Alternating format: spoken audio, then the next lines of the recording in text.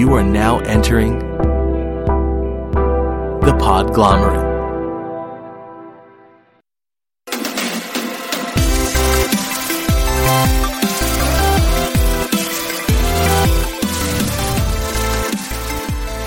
Hello and welcome to Plus 7 Intelligence, the show about how games impact people. My name is Chess. The show has been on an unexpected break for a few weeks thanks to Hurricane Irma, but don't worry, everything is fine here. We didn't get hit directly, and we are actually luckier than many of our neighbors even. Our area is 90% back to normal by now, so don't worry about me.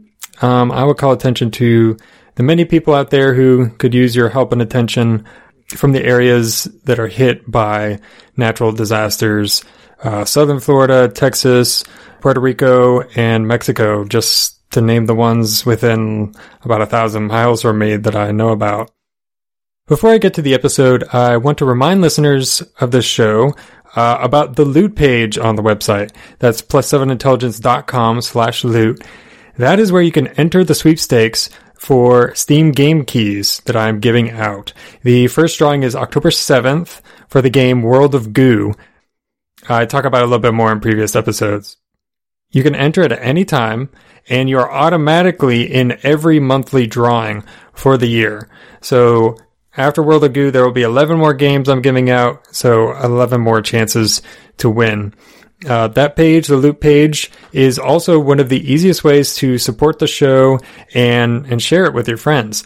You can click a button to share links to the show or leave a review, for instance. Every time you support the show through that page, you get more virtual raffle tickets toward the sweepstakes. So go to plus7intelligence.com/loot, LOOT, to find all of that. And the link is always in the show notes. Now, on to the episode. This episode, I'm talking with Betty Adamou about her firm, Research Through Gaming. What she does is a mix of psychology and game design, technology and business that all combines and works together to solve modern problems. Let's start. All right, today I am happy to be talking with Betty Adamou. She is the founder of Research Through Gaming, which creates games for companies to conduct brand research. Thank you so much for coming on the show, Betty. And thank you very much, Ches, for inviting me. And so excited about what you're doing with this podcast. Yeah, I'm glad. You've been very helpful and welcoming guest to work with so far. Oh, well, nice to know. It absolutely deserves applause. I think lots of people who are probably going to listen to this podcast and your others are probably going to be, just so delighted as I am that there is someone out there who's taking the time to do more to showcase the impact that games have on different areas of people's lives and in different industries. So, yeah, I'm all for it. And, yeah, very excited to be interviewed by you. All right. Well, that's very great to hear. The first question is, what led you to founding Research Through Gaming? Right, okay. Well, there was a couple of things that happened at the same time, and this is a story actually I get asked to share a lot, because there was a lot of kind of, I guess, serendipity involved, as well as, me kind of persevering and pushing through. But basically I used to work at a software company called Adamou, who are based in the Netherlands, and they specialise and still specialise in software for surveys. And while I was working there, I was collaborating with one of their developers called Marco on kind of just creating more engaging ways of, people interacting with surveys. So it was very basic in a lot of ways in terms of, improving the way a button looks, very kind of graphical and superficial in that sense.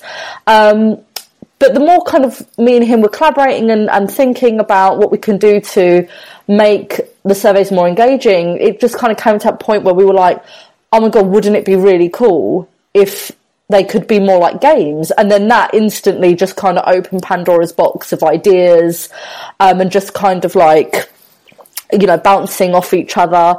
And at that time, I was going to do a conference talk at an event called Casro in Las Vegas. So I put it to my colleagues, the other management part of the management team at Nebu, about, you know, could I do a conference talk about possibly using surveys as games? And they were all for it. You know, they were very encouraging, very supportive. So I wrote up this academic paper about the prospect of using games for research and built like a taxonomy of the different kinds of research games that you could have.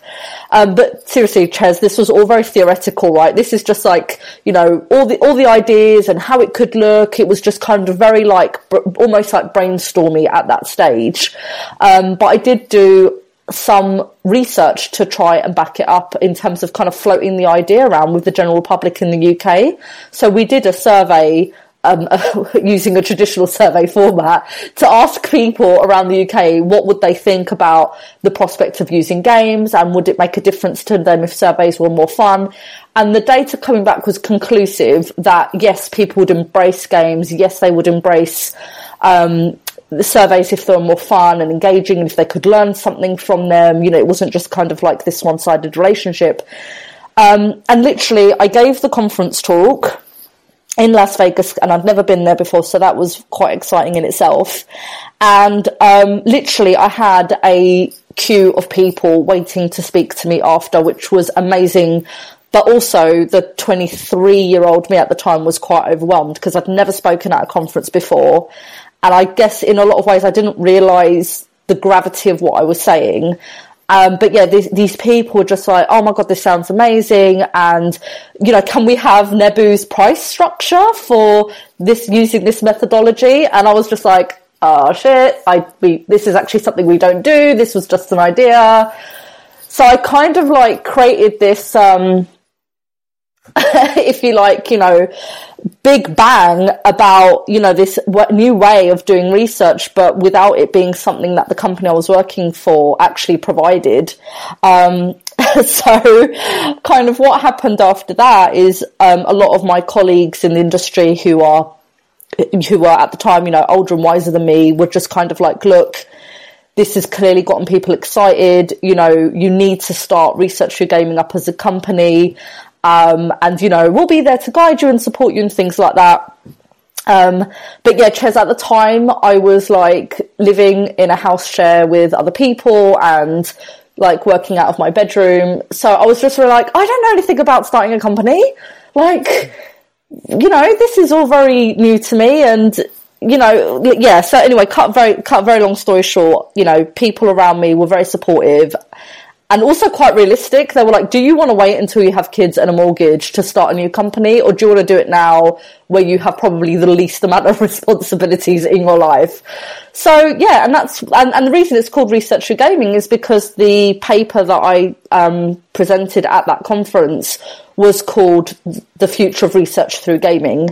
And so I thought, well, I'll literally take the name, you know, it says what it does on the tin. And that was that. And I started Research Through Gaming from my bedroom out at the time. And yeah, things just went from there. What's your background in games?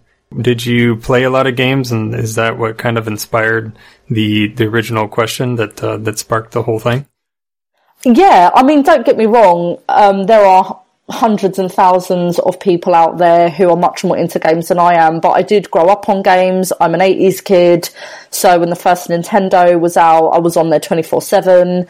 And while I was working at Nebu and was having those kind of ideas with Marco, the developer, about using games, I was actually addicted to World of Warcraft and Farmville at the time. Listeners, please don't judge me for saying that, especially Farmville. But yeah, like, you know, and it was kind of troublesome for me because in a way I'd be like, okay, well, here I am playing World of Warcraft on a 5-hour stretch and I'm starving and I won't even go downstairs to make something to eat because I'm so like engaged in what I'm doing.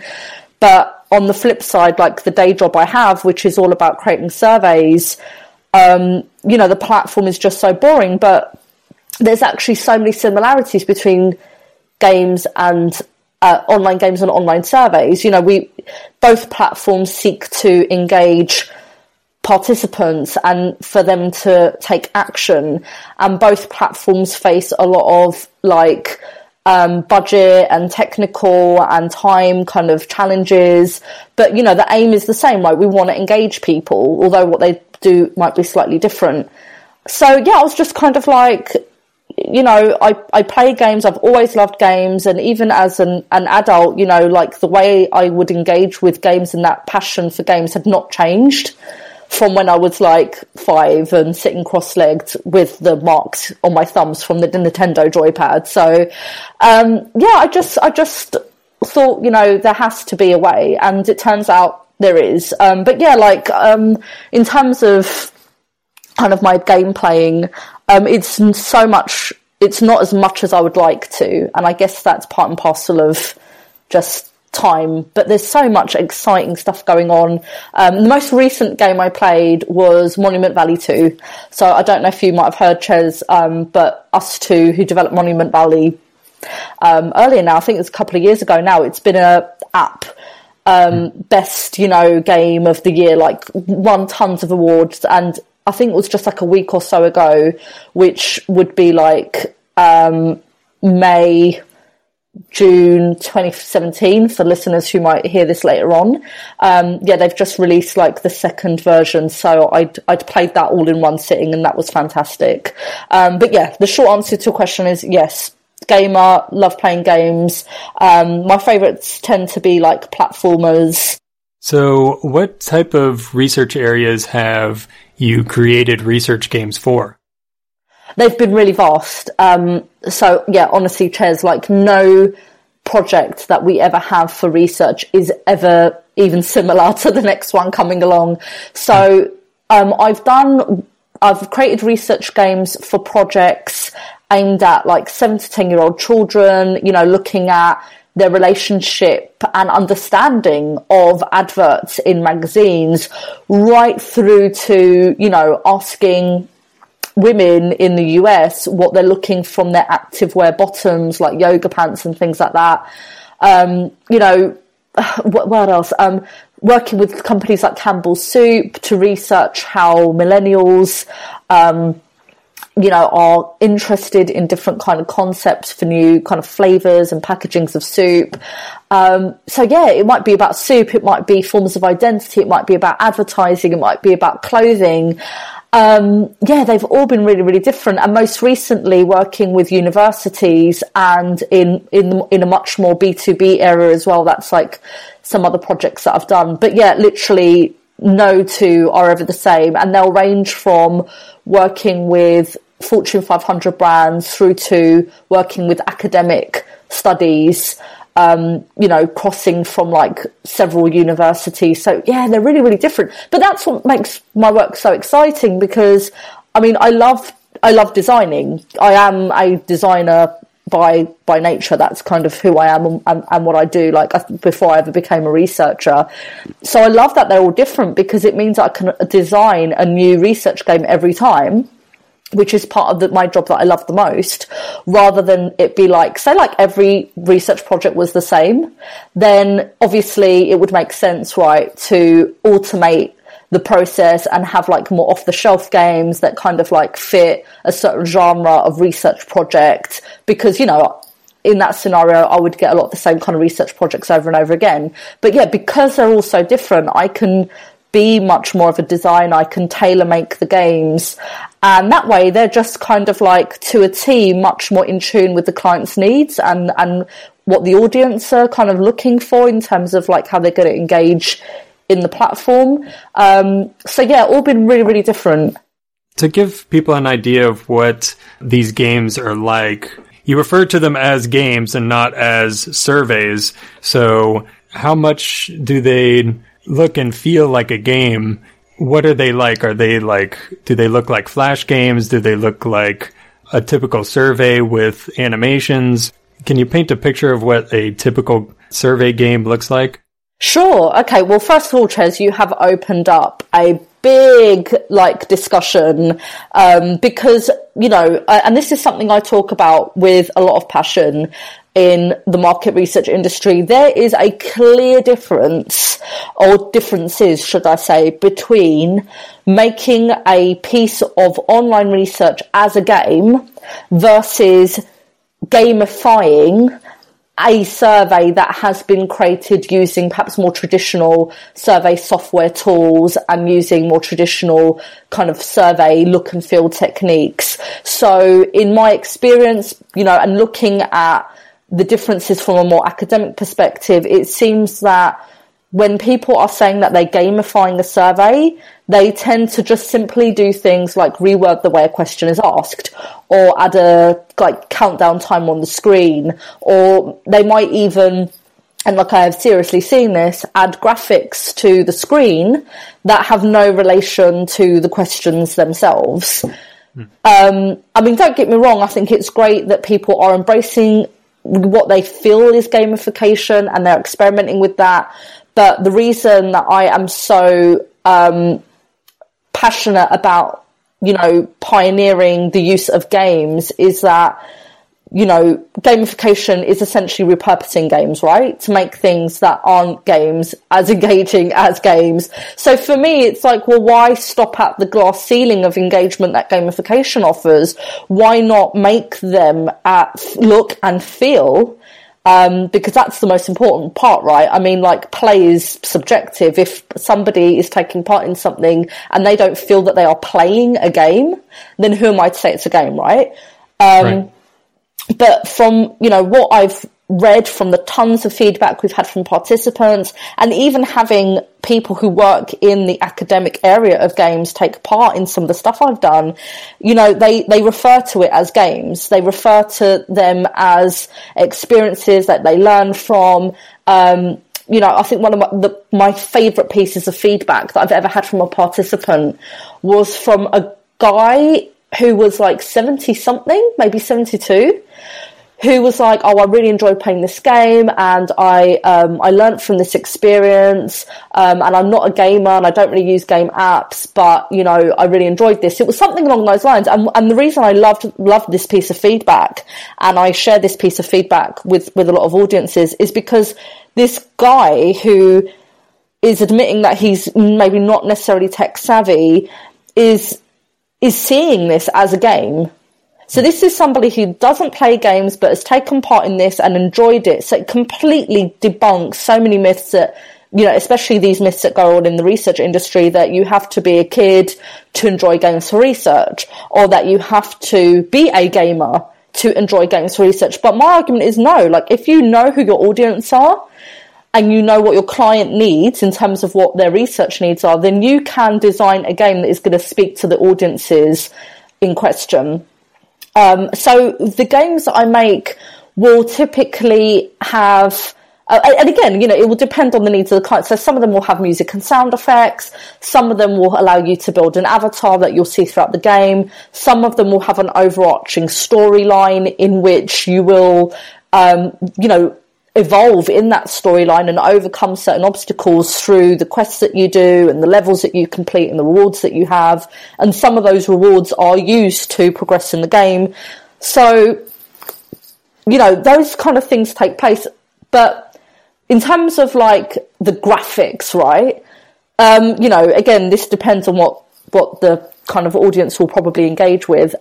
Some of them will look like 8-bit, right? Like 8-bit kind of retro games, whereas I've done others that look very polished, you know, and have like the brand look and feel in terms of color palette and fonts and things like that. You know, if I'm working for one of the Fortune 500 brands who really do need to make sure that their kind of brand look is apparent throughout the game, you know, and some of them will look different just because they are, you know, more kind of targeted for mobile use versus desktop use. So yeah, it really just depends on what the project is. But I think the kind of theme, if you like, that ties them all together is that they all use goals, rules, a feedback system, and give participants opportunities for autonomy. And even from an academic perspective, we're told that these 4 things are, what makes a game a game. You have to have all those 4 things in place that can be challenging enough and rewarding and, essentially, perpetuate that initial motivation and engagement right through to the end. I hope that kind of gives an idea, although there's no set look and feel. I hope that gives an idea to kind of how I work. Yeah, that's really interesting. That's one of the things that was really fascinating to me was you're creating games and they're used for a different purpose, but they are games. So it's an interesting example of how a game can be used for a purpose without compromising the fun of the game and it actually being a game. Oftentimes with gamification, you're just kind of calling something a game or painting it as a game, but any game aspect is kind of an afterthought rather than the base structure of what it is. Oh God, yeah, exactly. Yeah, absolutely. I mean, because the differences are so huge that they even affect your initial stages of thought and design and brainstorming. Like literally when I'm sat here with a pen and paper and I'm kind of outlining how this survey will look and feel as a game, that as a process is completely different to say if I was working with an existing traditional looking online survey and then was thinking about how to make it more engaging through adding gamification layers, if you like, on top of it. Like you said, like an afterthought, right? The process is so different. And I think for me at least anyway, that the process that I do is much more preferable because, you're thinking about every aspect, every pixel of that screen from the outset. You're not just kind of taking something that is quite basic, like a traditional survey, and then doing something with it after to make it more engaging. You're thinking about all of those things, about engagement, about the client's research needs, about their business objectives even, right? And designing that whole thing from the outset. And, for me, that is so much better for clients anyway, for the research buyers, because then they have something that they know has had so much more design thought and input that is truly bespoke to their needs, right? Rather than a standard survey that you've used a million times with a million companies and then you've added some badges to it. And also, I think it's wrong to kind of dupe the participants. Don't be calling something, and even if it wasn't in research, I think in any industry, if you start calling something a game and people take part and they're not really feeling like they're playing a game, but they are taking part in a gamified activity, I think you're just shooting yourself in the foot from the outset, because before they can even start engaging with you, they're now questioning the platforming or labeling. No, this isn't a game, right? You've just stamped my loyalty card. I'm not playing a game here. This isn't like me playing Walking Dead video game, right? So I just think labeling is important as well. And I'm aware that there are so many contrasting definitions of games and gamification in those industries. But I think, right, common sense will dictate to you, don't be duping people that, take part in our game when it's clearly, it's not feeling like a game to anyone. I don't want to do that with my participants anyway. Yeah, you can't trick people into believing something's a game when they're participating and not, feeling like it's a game. It's not something you can fake someone into feeling, I guess. Oh, yeah, exactly. It's it's kind of when you're a kid and your parents are like, we're going to play a game. We're going to play the tidy up the house game. And you're like, seriously, don't even try it, Or equally, and I actually read this as a blog, and I'm not going to name any names, but it was really disappointing to me that somebody would put this out there, where a researcher in a blog was encouraging people who use gamification to call it a quiz. So rather than using the term survey or using the term research, and again, I think that's wrong. Like, don't be calling it a game when it's not a game. Don't be calling it a quiz when it's a survey, because you want to have people be able to trust you, and you want to be a trusted, reputable company anyway, right? So what I've done in the book that I'm writing, not to kind of like plug or be salesy, but I've created like an ethics guideline that has like, I think it's about 12 steps of what I call 12 steps of care. So what you need to keep in mind when you are designing a game-based survey, whether you're using games or gamification, and it covers things like, being careful about your labeling and not trying to dupe people, not calling it a quiz when it's not a quiz. And actually, you want people to know that this is a piece of research that you're delivering to them. They have a right to know that. They have a right to know that their data will be collected for research purposes, that, somebody may commercially benefit from their data. You want to let them know where their data is being stored. So all those very important market research standards and guidelines need to be adhered to. So from that point of view, at least you can't be like duping people, let alone from a perspective of just kind of like having a relationship where people can trust you and be involved in something without feeling like, hold on, you told me that this was a quiz, which has so many different varieties, but this actually feels like a survey, and my data will be used, but that's not been made clear to me. So I think like even just wording it in other ways as well, using things like quiz and some things that some other people came up with, like almost like, you get those social media, like you take part in something and you get like a certain kind of result. Like, I don't know, what Pokemon character are you? Like, whatever the hell it might be. Even stuff like that. So yes, although it's all fun and games, pun intended, as researchers, we absolutely have to be on top of instilling that trust and those market research guidelines in what we do as game-based research practitioners. We can talk about your book in a minute. I did have one question. I was curious how, since these games, they still collect information for a survey, how is that information collected? I guess it might depend from game to game, but do the participants see questions on the screen, or are you more subtly collecting analytics or other activity information to get answers to the questions that you're set out to find answers for? Sure. So to answer the former part of that question, so para data and metadata are collected. So it will be anything from, the time of day that somebody started their research game and the time that they finished, or how long they might have taken to respond to specific questions or react to certain scenarios. So those types of, data are collected, as well as, of course, what people might answer in terms of like a multiple choice question or an open-ended verbatim response, which for people who are unfamiliar with market research jargon, what that basically means is like it could be like a box where you type in, like, you could say whatever you want to say as a participant, right? So those two different types of data are collected.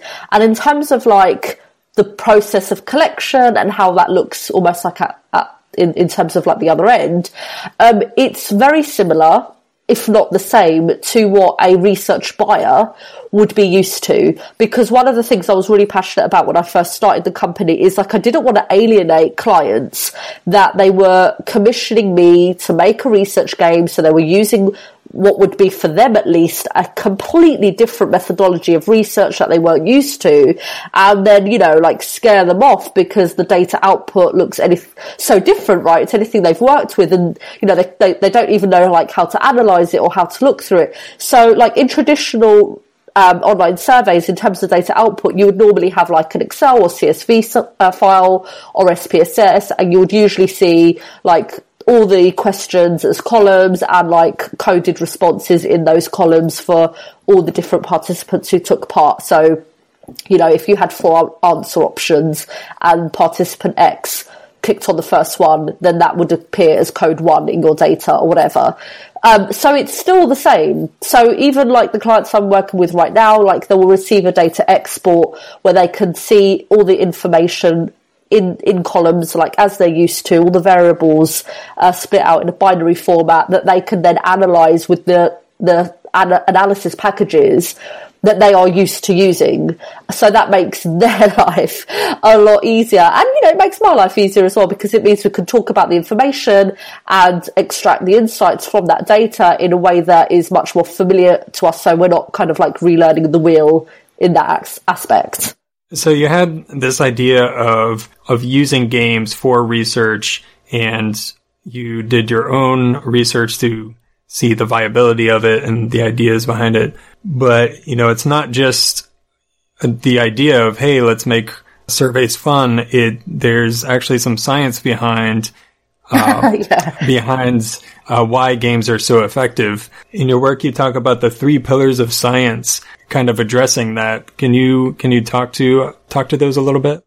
Yeah, sure. Well, I mean, I think it's first off quite safe to say that, hey, there is a lot of science in fun and happiness, and it's been a big talking point for years. And I think basically what Research Through Gaming is doing builds on that. And when I talk about those 3 pillars of science on the Research Through Gaming website, that is very much a watered down version of the gargantuan amount of academia out there that supports why we should be using games for research. So, we know from people who play games that the reason that games are so engaging is because they, when well designed, they satisfy for psychological human needs, which are our needs for mastery, autonomy, relatedness, and purpose.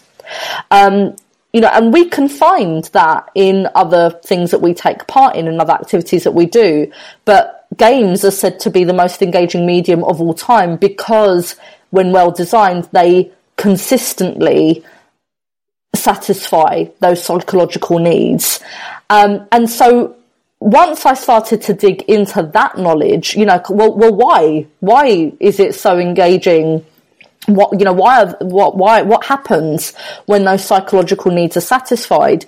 And again, through more academia and more statistics, we know that when those needs are satisfied, one of our 4 what are commonly known as happiness chemicals are released, and one of those is called dopamine. And dopamine is is a chemical that you are likely to have heard of when people talk about falling in love, that we have increases in dopamine levels when we're falling in love or when we're playing video games. And that happens, that is a physiological response to our psychological needs being satisfied through games. But then you draw down more, right? Okay, so what is it in games that satisfies those psychological needs? Well, when you break down what games have, those goals, rules, feedback systems, and opportunities for autonomy, you can almost directly link that to mastery, autonomy, relatedness, and purpose, which are our 4 psychological needs. So when we think about purpose as one of our psychological needs, and you look at one of the 4 game ingredients of goals, well, then that makes complete sense, right? You've got goals in games, that's going to satisfy your feeling of purpose. So all of that crosses over. And so once you take all of that knowledge and all of that, those building blocks, if you like, and you instill that in a piece of research, then that's what's going to make it what I call, the triple E effect: experiential, emotive, and engaging. Because I think in research, it's not enough to just engage someone in a survey, right? Like in a very kind of basic sense. You want them to be intrinsically engaged. You want them to have an experience. And also brands are so much more interested now in how emotions drive choices. So one of the benefits from the kind of client's perspective is that when we have like a scenario in a game, we can kind of set up different scenarios and, encourage certain emotions that we would then observe how those emotions would drive choices. To give a really basic example, like a real life example, right? Like, let's say that you are in a supermarket and you have your kid in the shopping cart and you are already like 10 minutes late for a doctor's appointment and your kid is like screaming like his or her head off in the shopping cart. That will create a certain emotional state within you, right? A sense of urgency, maybe a sense of panic, a sense of frustration. And how you would maybe move around the store and the kind of products that you may buy would be entirely different to, say, if you were, on your own with plenty of time to spare, or your kid was in the shopping cart but very relaxed and you were having a great day out. So context and emotion are so crucial in understanding what people might buy or what concepts of design that they might go for in terms of packaging, or why they would, invest in one service over another. That is all so important. And literally, I could not get to that kind of data and information and engage participants to the point where they would want to take part in those kind of like context-based scenarios in the game if I wasn't using those game mechanics. I think I'd have a very, very hard time trying to get to that deeper, more richer level of insight using traditional looking surveys. And not only that, Ches, but because of the way technology has drastically changed, I can use so many digital components that you see that are familiar with games, right? Like the use of avatars or the use of timers, or the use of music and sound effects. And all of those things can again help to create a kind of emotional state or put a certain kind of scenario in better context. And you don't get that with traditional surveys. At least if you do, it's quite limited. So it's about using games to create that triple E effect, the three pillars of science, the experiential, the emotive and the engaging. But it's also about taking advantage of those digital components that have been long, available to us in the research industry. And it's tapping into all of that to get the data that clients need in the modern day. It's not enough to say, oh, what did people think of my product yesterday? How did people enjoy my restaurant yesterday? They want to know what is likely to happen in the future. That's why context-based games, which is what I'm kind of more specialized in, is so important, because they want to know, right? Okay, if our business does scenario A, this is likely to be the outcome versus scenario B, because we have data from this game where there have been virtual simulations of different scenarios where we know how people are going to react because they've done it in a digital environment in this game. So that is kind of where, things are, as with research for gaming. And I think that research in general will progress in the future, kind of more future looking rather than retrospective. That's interesting that, if someone hears about a survey game or a game for research, probably in their minds, at least, and when I started, this is what I thought was, well, it's a way to kind of get answers to certain survey questions that is a little bit easier to get people to actually take the survey in the first place. But it sounds like the combination of the technology and how people engage with games, that you're actually getting information that might not be available at all otherwise, at least not in a controlled way and not in a way that, you have designed and can gather all the information. Yeah, exactly. And it's so unique in that way, because even if you could set up different scenarios and watch how people would behave in different situations so that clients research buyers could have that more future-looking insight, that would be not only incredibly expensive to create in a kind of real-world scenario, but it would be so difficult.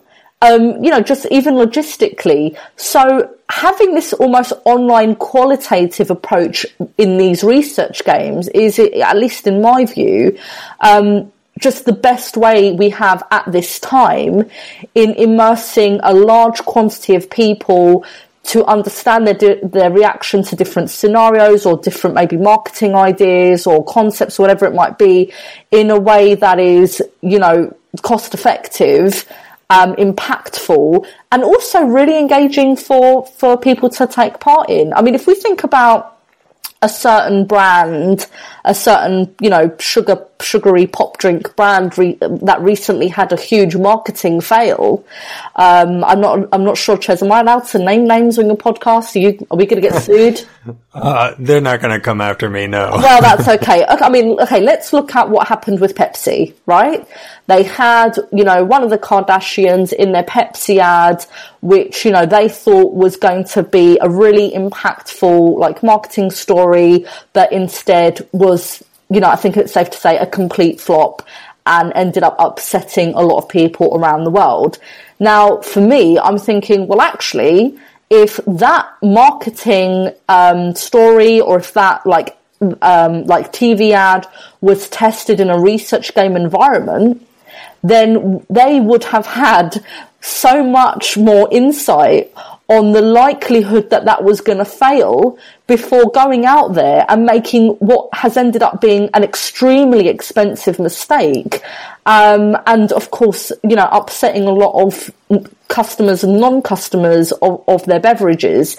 So, it's as much about future looking for the brands that I work with and understanding people's reactions to different scenarios and product ideas and things like that. But also, as much as it is about that, it's also about them avoiding costly mistakes. If we can see that out of, several scenarios of customer service or several scenarios of marketing stories, X and Y, fared the worst, then you're not going to go for that in real life, So, it's about what to avoid as well as what kind of business decisions that you should be making to improve your business, products or relations with your customers or whatever it might be. I'm curious about that circumstance. I mean, a company that large, they surely must have done some kind of market research or some kind of research about how that commercial would have played. What do you think specifically that a game might have been able to tell them that they missed in whatever method they used before creating it? Well, first of all, I would have started it more as a context-based scenario. So I probably wouldn't have done here's a video of an ad we're looking to broadcast. What do you think on a scale of 1 to 7? I would have approached it more as here's a TV ad. Imagine you're watching this at home, in the privacy of your own home. What are your thoughts? Okay, what about in a social media context? You're now seeing this on Facebook. You're now seeing this on Twitter. There have been some positive comments made online about this advert. Now what are your thoughts? Oh, there have been some negative comments. Now what are your thoughts? I mean, obviously I'm riffing here in a very kind of brief off the top of my head kind of way. But again, it's going back to that context of, how are people going to consume that media? What are other people doing that might influence my consumption of that media?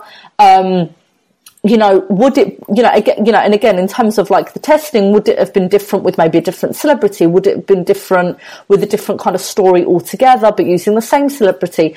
I would have gone for a much more context-based approach about when and where that media was being consumed and what other kind of comments might have been made that would affect the feelings about that media. In that context might drive what that game would look like. So, exactly, if you're looking at the social media, maybe it's some kind of social media game or, I don't know, an online Sims game, something like that, that might be an approach that you take, that you examine the context and then you take that context and turn it into the setting of the game or the mechanics of the game, stuff like that. Yeah, exactly. I mean, the research objectives and the business objectives of our clients drive the design. So literally, like, I could not even put pen to paper to start brainstorming a new design without that information. That information is absolutely crucial. You know, I never kind of like shoehorn, if you like, a design into a research project. So yeah, I mean, depending on maybe if I thought about this a bit more in terms of the design and needs, I would, yeah, definitely create a game that would uphold those research objectives and understanding the reactions in different contexts. But to go to the forward part of your point, Ches, in terms of like, you know, I'm sure that Pepsi did do some research. I'm sure that they did. I'm sure that they do a huge amount of research. In fact, I know that they do a huge amount of research. But, you know, we don't know how that was done, and I'm not poo-pooing the method of their research. I'm just saying how I would do it. But certainly, research data and insights are not always infallible. You know, research can and has helped lots of businesses around the world make certain business decisions and have a really positive impact. But there are some occasions where where really no amount of research can truly predict how a product or a concept or a service will be received in real life. I think, you know, a lot of times where people talk about research or maybe the lack of need for research, people always talk about Apple. Well, you know, I've heard this quote bandied around a lot, you know, like, oh, well, you know, Apple didn't do any market research before creating the iPhone. But, you know, actually, yes, they did do some research. And secondly, would any amount of online surveying or, you know, phoning people at home to do surveys on the phone or focus groups really have shown the world how popular iPhones were going to be? You know, I doubt it. I doubt that any amount of market research would have told Apple that this product was going to change the world, and indeed how other companies even engineer and design their own mobile phone devices. So research is not always going to kind of predict the future, if you like, but certainly acts as a good indicator. So it might be that Pepsi did do some very in-depth research, but, you know, the real life scenario of it being received, you know, on social media, on TV or whatever, was maybe something that wouldn't have been predicted. It's very much like the UK general election polls over here, Ches. I don't know if you are aware, but we've recently had a general election. And quite infamously, in market research, there have been only one or two opinion poll companies that have been in the past able to predict with certainty what the outcomes would be. So, you know, only a couple of opinion poll organisations have got it right when they've said that the Conservative Party will win. Lots of other opinion polling organisations have actually got it wrong. Now, you might wonder why this is. Is it to do with the survey methodology? Or is it to do with the fact that this is a subject where people are still quite undecided, almost until the point that they go and vote? So any research that you might do, even the day before, is not going to really give an indication of how people are going to vote, because lots of people do make a decision, you know, almost just before they go into the polling station. Or you have those people who know who they're going to vote, no matter what their manifesto will be, and might not be taking part in the survey, in which you might not have that their insight and their information. So research will not always get it right when we look at things like maybe opinion polling, or indeed some marketing campaigns or new products, like I mentioned, the iPhone. But the majority of the time, from what I've seen in my personal experience, and I like to think that research does get it right and is a very, very useful tool. You said you were writing a book. What is the purpose of that book? What's your goal? So my goal is twofold. So it is to sort of once and for all, if you like, just get my knowledge and my case studies and my thinking out there to the world. Because so far I've only kind of released that in drips, if you like, over the last 6 years through webinars or blogs or conference talks. So this is for me like a one-stop shop for just getting all that information out there for, hopefully many market researchers to benefit. But the other goal is to act as a how-to guide, because ultimately I do want there to be many, many more market researchers who will become research game designers. I want there to be more jobs in market research pertaining to this area and this methodology. I want more people to experiment. I want more people to be confident in this methodology, and ultimately so that participants and research buyers can benefit in the future. Because, Ches, if it's just me as like the only research game designer in a global market research industry, that only benefits very, very few people.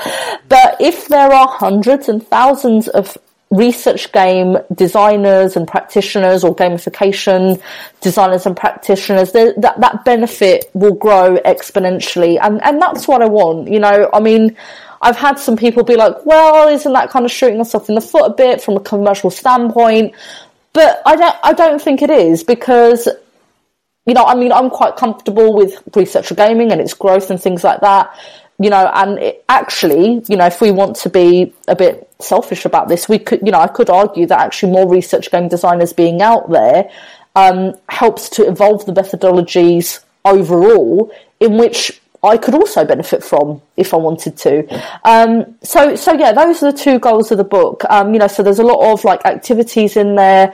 I'm very much a believer of learning by doing. So there are a lot of activities in there that people can take part in alone, or, with other people in their team, where they're like designing research games or exploring kind of like different design workflows. And the book is, because it's a how-to guide, the book is kind of split into 3 worlds. So world 1 is about understanding. So that's where we're talking about the more academic side of things and the evidence for the benefits of these methodologies, and working to create definitions, because that's something that we're missing at the moment in our industry. The second world 2, is about designing. So again, we're talking about design workflow there, and best practices and ethical guidelines and all that great stuff. And then world 3 is about making. So it's about the execution that focuses, arguably a lot more on the tech side of things, and kind of the data collection and the insight gathering and things like that from a game. So hopefully, as a how-to guide, people will feel much more confident in being experimentative with these methodologies, and actually making research games, or doing more gamified surveys, or whatever their preference is. How do you think your methods could be applied to other areas of research? There's a lot more information out there to be gathered that outside of, brands and what businesses want to know. How do you think that your methods could be extrapolated to other areas of knowledge? First I'd need to have a deep think about the variety of platforms that people might want to gather information that haven't already been quote unquote gamified. So when we think about things like loyalty cards, that would be, in many people's point of view, a example of gamification, because you are gaining points for doing different tasks, and there are goals in collecting certain points, and you get bonuses like, if you shop this weekend, you get triple points, or whatever it might be. And that is a platform for data collection. And, supermarkets have for a long time benefited from the big data coming out of how people shop, and how different types of people shop, and when they shop, and how they take advantage of different discounts and things like that. So that is a platform for data gathering that has already benefited, let's say, from kind of game-based approaches. In terms of other platforms of gathering information, literally off the top of my head, I can't think of any. unless you, Ches, might have some ideas about platforms that we might use for information gathering. I guess I briefly listened to podcasts about economics and world health, and a lot of the times they're talking about how to gather good information and all the pitfalls of in the past of getting inaccurate information, and how that plays a really big role in if you want to vaccinate a population, but you don't know how that population will react to an outside medical team, if they will even trust that team, whether there's general bad sanitation practices, right, or whatever they get in the way. There's lots and lots of stories of people trying to do good and trying to make an impact, and sometimes it completely backfires. And I don't know, when I saw what you were doing, that's kind of what I thought first is, right. There's a lot of governments and stuff that are operating on bad info, and they don't have the right context. Something like this can potentially give information that people might not give in a survey otherwise. Sure. Okay. Well, I think, that's a fantastic example, Ches. Really, really interesting, because at that point, I would go back to those ethics guidelines that I mentioned earlier, because one of them is about being sensitive to your audience and being sensitive to the content. So bearing in mind, right, that games are meant to be, not meant to be, but, games are synonymous with words like fun, right? In that scenario, and in lots of other kind of scenarios where the content of the research might be taboo or sensitive in nature, you need to be much more tactful in terms of your design approach if you're going to create a survey as a game. And I have had some experience in this a few years ago, where I was working with a team who were holding up a large academic study. So the team of people at the client side were like 7 or 8 individuals who were academics working across many universities around the UK and indeed a couple in other areas of Europe, who wanted to understand what people in the UK think about existing forms of how they identify who they are and how they authenticate their identity in various scenarios, whether it's, letting your mobile phone know that you're you, or like it going into your office building, right? So like there was a lot of scenarios, but also how people perceive that they will identify who they are and authenticate themselves in the future. So this was quite a, from my point of view, when I first got this brief, I was like, how the hell am I going to approach this? This is so big. There are so many themes. I remember kind of going on some online forums where people were having these discussions, and you had a lot of people who kind of had this fear of a Big Brother society, like, when we identify ourselves, like we have like Big Brother watching us, like data is collected all the time, like identity is like everywhere or whatever. So I realised that the game I created, or the games, it ended up being 2 games, one that was very much focused on the present tense, one that was focused on the future tense, had to not only uphold my clients' research objectives and more commercial needs, if you like, but also because I had become aware through my design process that this was such a big talking area, I actually went back to the client and I was like, hey, we need to actually add in like these other scenarios and give opportunities for the participants to say what they want a lot more, because this is such a big talking point. And so we evolved the way that some of the questions were written and added in some new ones. We had like a diary entry to describe a day in your life in the future, in the year 2030. And those were ended up being some of the most valuable bits for the client. Now that wouldn't have come out if we didn't know what the real life context was, right? Like there was this big talking point about these themes already. So the example that you gave me earlier, Ches, about potentially people trying to do good in different countries when it comes to healthcare vaccinations, but they face a bit of a, not backlash isn't the right word, but maybe not so much of a welcome as they expect, and some of their research didn't show that.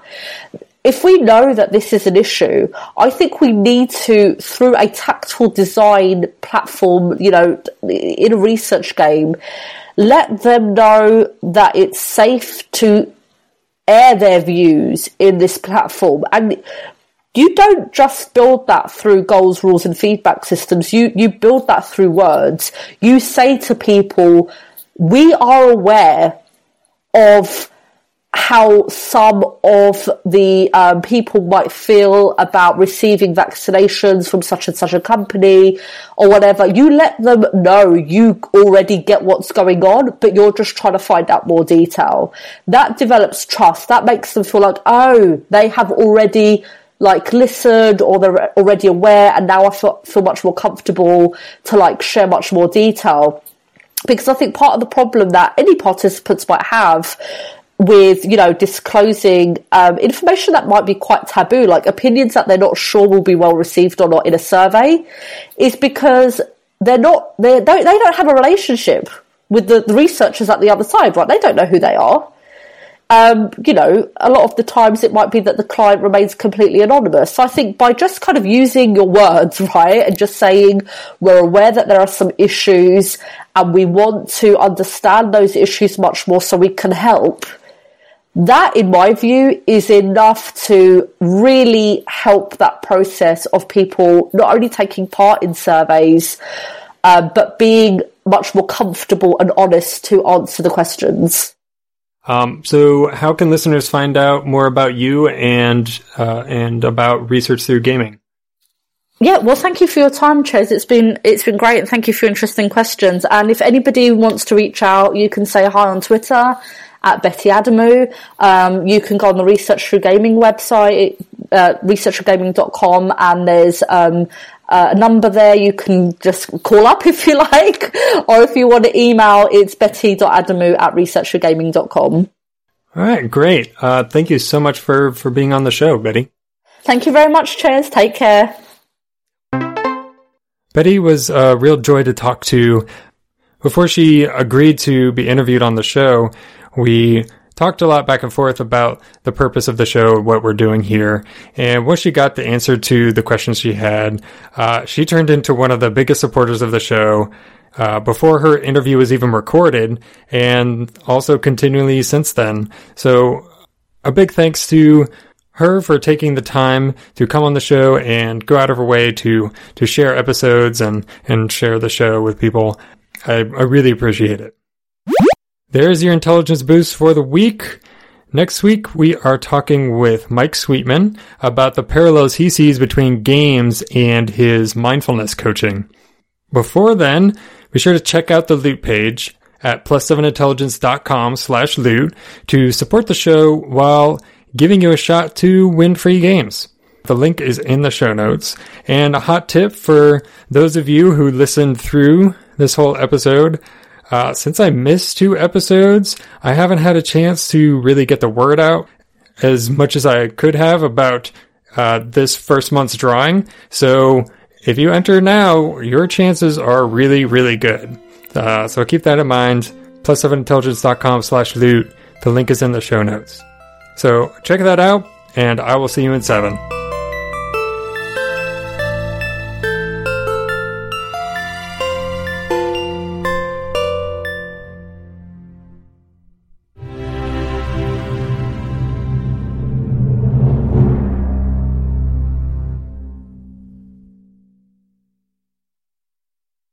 The Podglomerate, a sonic universe.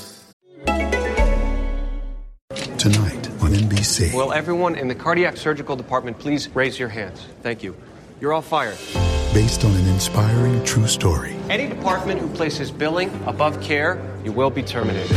One doctor will break every rule. Just tell me what you need, what your patients need. To inspire a revolution. Let's get into some trouble. Let's be doctors. again. From the network that brings you This Is Us, New Amsterdam, tonight on NBC. You might know about climate change, but do you know how it's changing life on our coasts? I'm Carlisle Calhoun, co-host of Sea Change, the award-nominated podcast from WWNO, New Orleans Public Radio, and PRX. Each episode, we dive deep into the environmental issues facing coastal communities, bringing you stories that go beyond the headlines, from species under threat to climate migration. Because we have a lot to save, and it's time to talk about a sea change. Listen to new episodes of Sea Change wherever you get your podcasts.